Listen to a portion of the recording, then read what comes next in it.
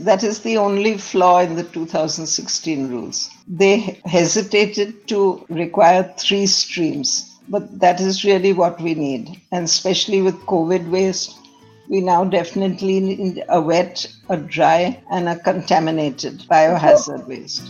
Hey everyone, welcome to the Recycle Rise podcast, where every week we are bringing in thought leaders from environment and sustainability space to share their knowledge with you. This is a podcast series by Recycle to ensure we make education and information accessible to you with ease. On this episode of the Recycle Rise podcast, we have with us Mrs. Almitra Patel, member, Supreme Court of Solid Waste Management, National Expert Swachh Bharat Mission. She is an environmental policy advocate and anti-pollution activist. Her public interest litigation in the Supreme Court against the open dumping of municipal solid waste was instrumental in drafting of the Municipal Solid Waste Management Rule in India, which was the first of its kind thanks to Almitra Patel. Her commitment to having a roadmap for waste management policies has ensured cities and towns all over India now have a plan to work with. And with no doubt, she was the best qualified person to draft the Swachh Bharat manual. As a nation, we'd be indebted to Almitra Patel that we are living in a little more neater and cleaner India. It's an absolute delight to have you on the podcast, ma'am. Thank you. So my first question to you is Clean India campaign, where you have covered 30 cities in 30 days. And this was started on the 14th by road.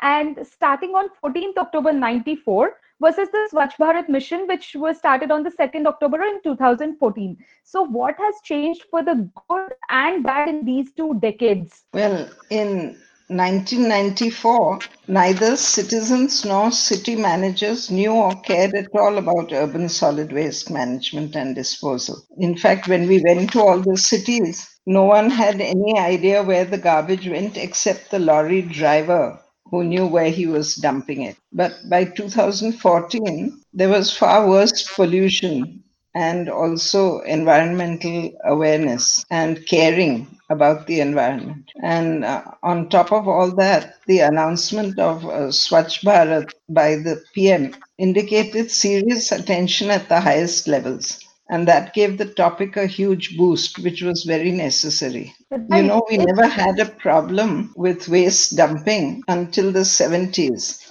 because farmers would take all the kitchen waste to their lands for composting. It's only when plastic got added to it that the dumping began because farmers couldn't use mixed waste. So what wasn't a problem earlier suddenly started becoming so out of control that it took the Prime Minister himself from the ramparts of Red Fort to announce it to the whole of the nation that yes, we need to look at this as a top priority. Yeah. So when it started, municipal corporations, its officers and staff did not have an idea about what to do with the garbage because it was just all of a sudden. But now there are rules and guidelines. But still, India isn't really the neatest or the cleanest country. You can't just talk about the officials, but people also need a mindset change. So what would be the role of government bodies, or what is our one next step which can be the game changer? What would that be? As I mentioned, when there was no plastics in the waste, it was not a problem. It was an asset. Mm-hmm. So the one single thing which citizens and municipalities should do, keep wastes unmixed. That makes it possible to manage every fraction usefully. The organics can be composted or go for biomethanation to make biogas, and the dry waste can be recycled. And inerts, that means road dust, debris, they can be used for road widening, pothole filling, low-lying lands reclamation, and so on. The important thing is that cities must, when they are given unmixed waste, they must collect it unmixed and transport it unmixed to different destinations. The wet waste to a composting area and the dry waste to sorting centers or to recyclers. So in fact, since you just mentioned waste segregation, I had this doubt always. A classic case where I segregate the waste at home, wet and dry, but the person who picks up the garbage mixes it in his rickshaw.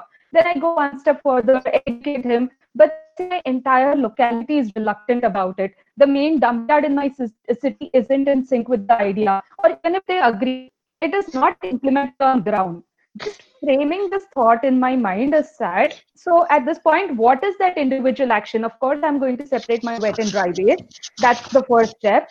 But should I be worried about the mindset change of so many people, or what is the action that I can take? One single answer. Right? Don't give them anything to mix. Just hold back all your dry waste Mm-hmm. and donate it once a week or once a month, as I do, to a waste picker on the road, or drop it off at a kabadiwala shop, or if there is a dry waste sorting center in your town, drop it off there. That way, there isn't anything uh, that they can mix at your doorstep. What works the best all over the country Mm-hmm. is when dry waste is collected on one day a week, and that Mm. automatically keeps it separate from everything else. Right, where the source segregation matters, not when it goes into the main dump yard. Yeah, especially clean dry waste, unsoiled with wet waste, adds value to the waste collectors. Ma'am, so 20 years of Supreme Court, that's more than half my life. Today, once the law is passed and guidelines are given, it feels glorious. But how is the journey? Of course, a struggle, but what was it about this particular cause that you felt you can't give up and fight till the very end and see that, the solid waste management rules, the Swachh Bharat manual, all of them have become a reality? The whole journey began Mhm. when I saw the beautiful green rural area where I live outside Bangalore being trashed by roadside waste and stray dogs breeding uncontrolled without a human leader, and packs hunting down passers-by. And that's what led to the Clean India campaign. When we went on that, all the municipal officials saying, where have you been all our life? Nobody ever tells us what to do. It became apparent that we needed a roadmap for everybody. And Right. all of them warned that it would be a long and difficult battle, needing perseverance and persistence. Later, I got huge encouragement from my eco guru, Kanti Sen Shroff, the chairman emeritus of Excel Industries. He's the father of mixed waste composting as we know it today. Knowing what you were getting yourself into, and you still had the courage to dive deep into it. And yes, all your effort has definitely paid off. Actually, I got the rules much faster than I expected because the Supreme Court appointed an expert committee in Jan 98. By November, we presented our interim report. We took it to all 300 class 1 cities of 1 lakh at Calcutta, Chennai, Bombay, and Delhi for comments. And so by March 99, we had given the court a final report with very widespread consensus. And that resulted in the rules of 2000. We have very much better rules now in 2016 because in 2000, they didn't even know what wet waste, dry waste is. So we could only tell municipalities, encourage your citizens to keep their wastes unmixed. In the 2016 rules, it's the law of the land for every single one of us to keep our wastes unmixed and for the municipalities to collect it unmixed. I hope there's more awareness now.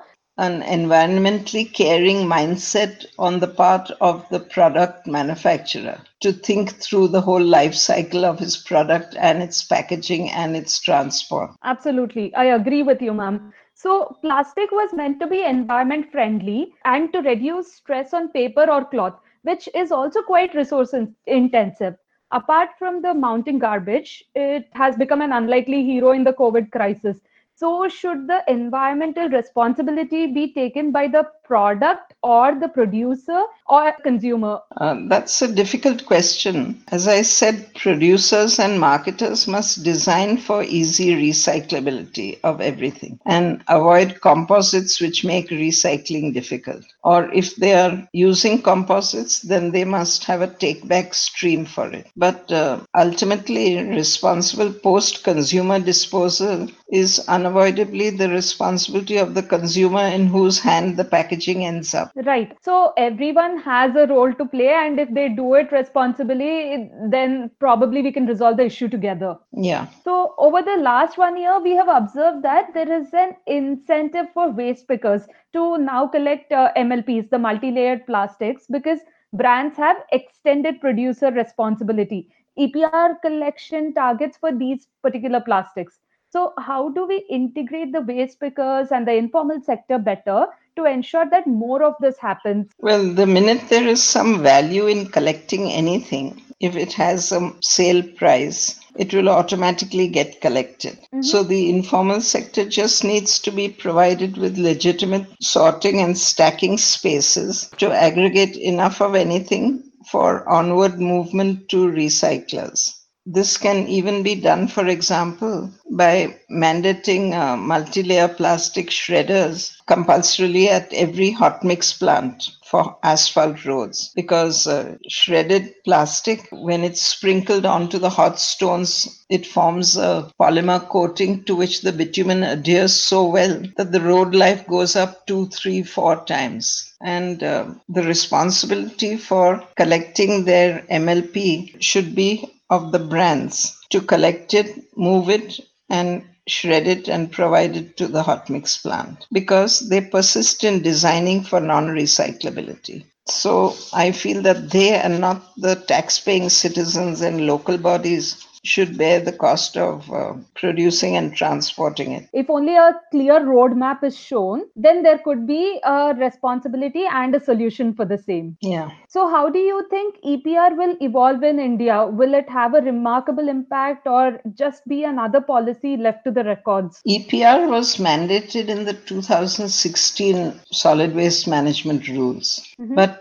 it didn't spell out any separate rules who would decide who would do, who would pay how much individually or collectively and on what basis and so on. So it has remained mostly a dead letter, and many brands are paying people for token EPR collection, which is really an eyewash. And they are just not taking it seriously. But EPR is a long overdue necessity. We need to work on this on two fronts. We have already big data available with GST, which knows how much of what everyone is selling. If the GST automatically levies a cess on non recyclable packaging, which is not readily sought and collected by the informal sector, this fund should somehow be deployed for the brands or the local bodies or both of them to set up solutions for multi-layer plastic like the hot mix plants or decentralized P2F, that means polymer to fuel units, where you feed in plastic and get out a kind of diesel oil, gas, and char. Everyone's thinking very consciously about the present situation, then I hope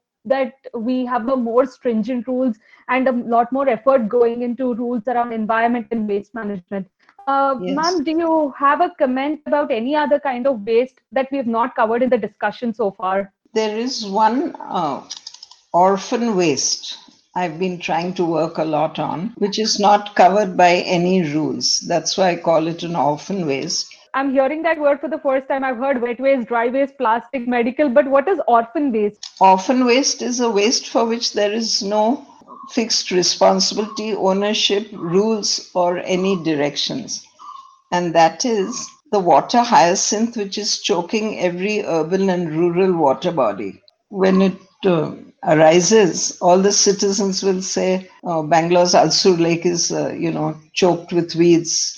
Municipality should do something. Either it will be the city or the development authority or the lake authority or whoever's in charge of that water body has to spend taxpayer money to pull this out and pile it on the shore. It doesn't go down in volume easily unless you sprinkle it with cow dung to rupture the cells. And it grows back again so fast. And the reason is the phosphorus, which is in synthetic detergents. If your listeners will go to Google and look up Lake Erie phosphorus detergent, you will see that the whole of Lake Erie had turned green, the vegetation dying, going to the bottom, consuming the oxygen, killing the fish. The lake was dying of what is called eutrophication. And the scientists found the reason was the phosphorus in the newly developed synthetic detergents of the late 60s. And this phosphorus is a specific booster for aquatic vegetation. So, after a 3 year battle, heavily resisted by the multinational brands, US and Canada made a treaty to save the lake between them of limiting the phosphorus in detergents to 2.2% in 1973. Europe also followed suit after a few years. All the multinational brands are complying strictly with it in the Americas and in Europe. India has no limits on phosphorus. So all these MNC brands who know very well how to make low phosphorus detergents are not doing it because there's no gun to their head in India. It's very sad that nobody voluntarily cares for the environment to do the right thing, which they have known for 50 years. That's The unfortunate. Yes, the NGT has now directed the MOEF to form limits for phosphorus. The NGT earlier also in 2016 gave the MOEF 6 months to get rid of single use, one time use PVC in packaging because that is, more than 50% chlorine in the molecule and forms dioxins when burnt. The PVC packaging is not recyclable. So when it's burnt on the footpath in front of a shop or when a dump site catches fire, all that dioxin spreads to the neighborhood. So the way to stop it is to stop using PVC in the first place. The biggest use of PVC is in these flex hoardings and banners that we see in all our cities everywhere. 80% of this flex is all imported from China. So banning PVC for the use of flex and using polythene EcoFlex, which is available in the country, will not affect any industry or producer in the slightest. And it's very easy to control because there's a limited number of flex printing shops in any city. What we need as a simplest rule, even if we don't want to immediately make a limit to the phosphorus content of detergents, if we simply, and every state can certainly mandate this, put on a sticker on your packaging indicating the phosphorus content. Then one can educate citizens also, printing, dyeing industries, garment industries, go for low phosphorus products to save your own environment. And Then the then customer footfalls will force the companies to go the direction that society wants them to. right, then the consumers will be making a conscious choice. So let's try and end the podcast on a positive note, ma'am. Clean up and flourish, or pile up and perish. What's your top three things for a zero or a low lifestyle? Don't waste. Don't waste food at home or when eating out. Don't waste clothing. Patna was reported to have been collecting, its waste collection came down to half during this lockdown. There's the same number of people eating, but at home instead of in hotels and malls and parties and so on. So, what does that indicate? That all that waste, which is not coming now from restaurants and so on, is control of wastage. So, I would say every single one of us, whether we eat at home or outside, we should not waste food and we should not waste clothing. Clothing makes recycling also so difficult. And Gunj is a wonderful organization which is collecting every kind of clothing and putting it to some use or the other. So one can donate clothing and one should minimize purchases, especially of disposables, even at our home parties and so on. And minimize our purchases by asking, is it a need or a greed, a want? Also, donate wherever possible. So minimalism, donation, and less focus on consumerism, and probably that will bring about a little bit of balance. Ma'am, one last thing before we leave. I'm just squeezing in one last question. Perhaps a lesser known or discussed part of your life is poetry. So, can you share a couple of lines from one of your poems? Anything that you can remember or is close to your heart? There's the shortest poem, which is a Japanese haiku, which I wrote for a Japanese visitor who asked me how I got into this activity. So I wrote this haiku. The twilight frogs are silent, stray dogs, smoking waste. Oh, pity my poisoned land. Wow. Uh, it's just a couple of lines, but it left me speechless there.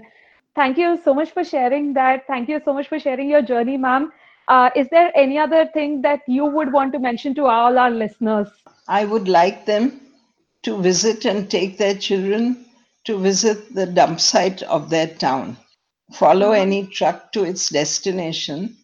That'll be a real wake up call and make everyone environmentally aware of their waste responsibilities. That's a very different sort of an advice, but something that is absolutely needed at this point of time. I think it'll be an eye opener to the next patient. And to all our listeners, visit www.almitrapatel.com for all the work ma'am has done in environment and waste management. And on the homepage, top right, is a winking thing saying free download SWM guidebook, which was written for Swachh Bharat Mission. Download and read that. Follow whatever is possible, and for some educational videos, you can also visit her YouTube channel with the same name, Almitra Patel. Share all your learnings with us. Tag us across Facebook, Instagram, Twitter @RecycleTech. That is RecycleTech. Alright, folks, I'll see you next Saturday with another guest speaker talking about environment, sustainability, or climate change. Till then, it's your host, Pratyusha Parkala, signing off.